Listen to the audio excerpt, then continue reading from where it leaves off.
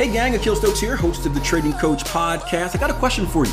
What is perfection in trading? What does it look like? What does it mean? That's what we're going to discuss in today's episode. We're also going to talk about the proper way to evaluate yourself as a trader.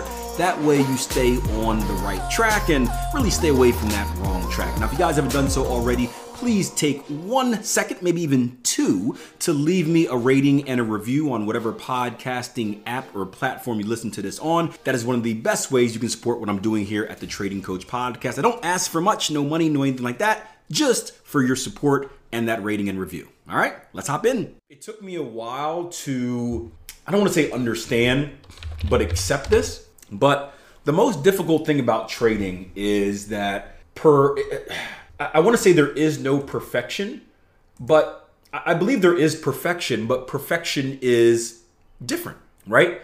Perfection is not perfect, right? So it's like, I don't know if you guys ever heard the term, I don't know if I'm making this up or I heard it somewhere, but like imperfection is perfection in a sense, right? I hear this with modeling a lot, right? I hang around a lot of models, right? And there used to be this thing that like the perfect face is like symmetrical and all this fun stuff, but in the modeling business now, what they're looking for is imperfection because it shows what human beings are. Where if you have a mole or a beauty spot or a ear that's bigger than the other or a bigger nose or the eyes that are slightly out of line, right? Imperfection is perfection. And in trading, it's the same way. We think that, and this is what gets us into a lot of trouble, we think that in order to be traders, we need to be perfect. And the thing is that we do need to be perfect as traders or close to perfect as possible. But the thing is that we misjudge what perfect means. We assume that perfect means winning, right? Because all through life, we've been judged off of a score where if we take a test and we get 100 out of 100%, then that is the perfect score. If we get all the questions right, we get 100 perfect score. If we get questions wrong, we get a bad score.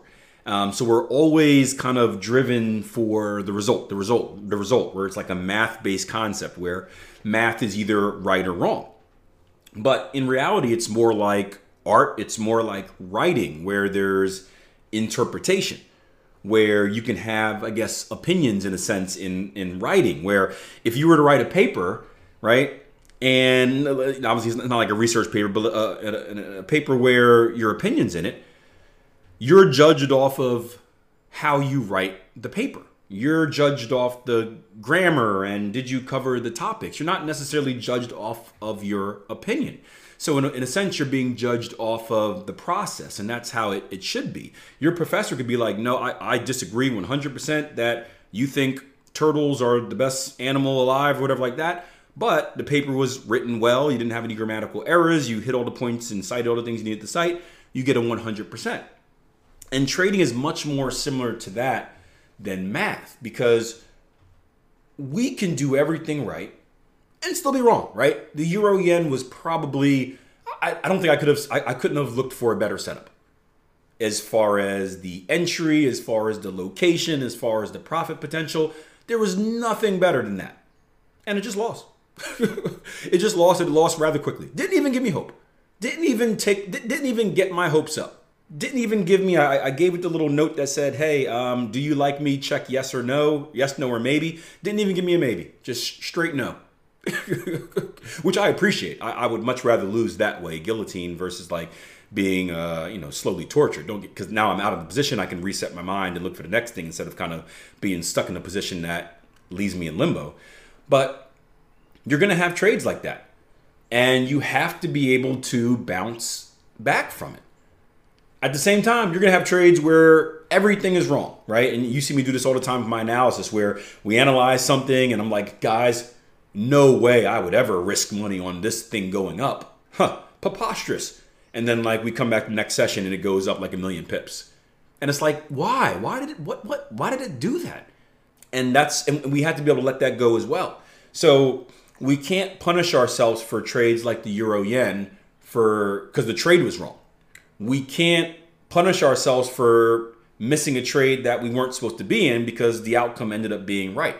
And that's what so many traders do. We punish ourselves. At the same time, we never reward ourselves for being for being good. Tom never rewards himself for a good trade because that's expected. So again, we get in this feedback loop of never celebrating the good and over punishing the bad, and that just beats us down. So we have to be focused on the process. And the way that we can perform perfection in the market has to be process driven. I answered the question the other day. I'm doing all these little Instagram and YouTube short type deals, and a question was asked: How do I know that I'm a profitable trader? When do I feel comfortable saying that I'm a successful trader? And that's a question I struggle with because I don't think there's an actual timeline, and I don't think it's, I don't want to say it's a monetary value, because I've been in a position where I've been very successful for like 3 months and then I've blown it all a month later. So it's very difficult for me to say that. For me personally, I didn't start believing it until I did it for a full year. But I would say that you can call yourself successful when your process rate is high. So if you're judging yourselves, if you're grading yourselves off of every trade and mistakes, if you're reaching 85, 90, 95% of good trades versus bad trades, that's when you can call yourself a successful trader. When you've mastered, and it's not perfect, right? We're going to make mistakes, we're humans, but when you've close to mastered the process. And then the cool thing about that is that if you master the process, bigger picture, the result should be there. You get asked a question where it's like, well, Keel, like, shouldn't I worry about making money? Yes, but making money is the goal. It's the ultimate goal. But in order to make money, you need to focus on the things that are going to make you money. We did this the other day. We did a goal breakdown with the track team I coach, where we're talking about goals. And I said, hey, yes, you want to write down your times. Yes, you want to write down your goals. But what's more important than that is to work backwards and ask yourself, what do I need to do to achieve this goal? If I want to run this time, what do I need to do? Well, I need to stay healthy. Well, how do I stay healthy? I need to sleep. I need to eat well. I need to lift correctly. I need to not drink a lot and do drugs and all the other stuff that damages your body. I need to give effort at practices, not miss practices, right? And if you focus on doing those things consistently, then you're going to put yourself in position to hit that time, hit that bigger goal. Trading is the exact same way. We all want to make money. We all want to realize whatever that projected P&L is in our back testing. But the question we need to ask is, what do we need to do to achieve that? If I want to end the year with this 40% return, what do I need to do? Well, I need to take good trades. Well, I need to not sleep in and miss my trading hours. Well, I need to not move targets. I need to not take targets early. I need to not move stops. I need to not be afraid to enter trades. I need to stop entering trades prematurely, right? Have that list of the things that you need to do or need to stop doing in order to achieve that goal, and then fully lock into that list. And I guarantee if you fully lock into that list, keep your eyes on the micro, and everyone wants to think about the macro, the big picture, right? I'm the opposite. And I don't know if things are changing this way. I used to get yelled at a lot for this, right? I don't really care about long-term goals.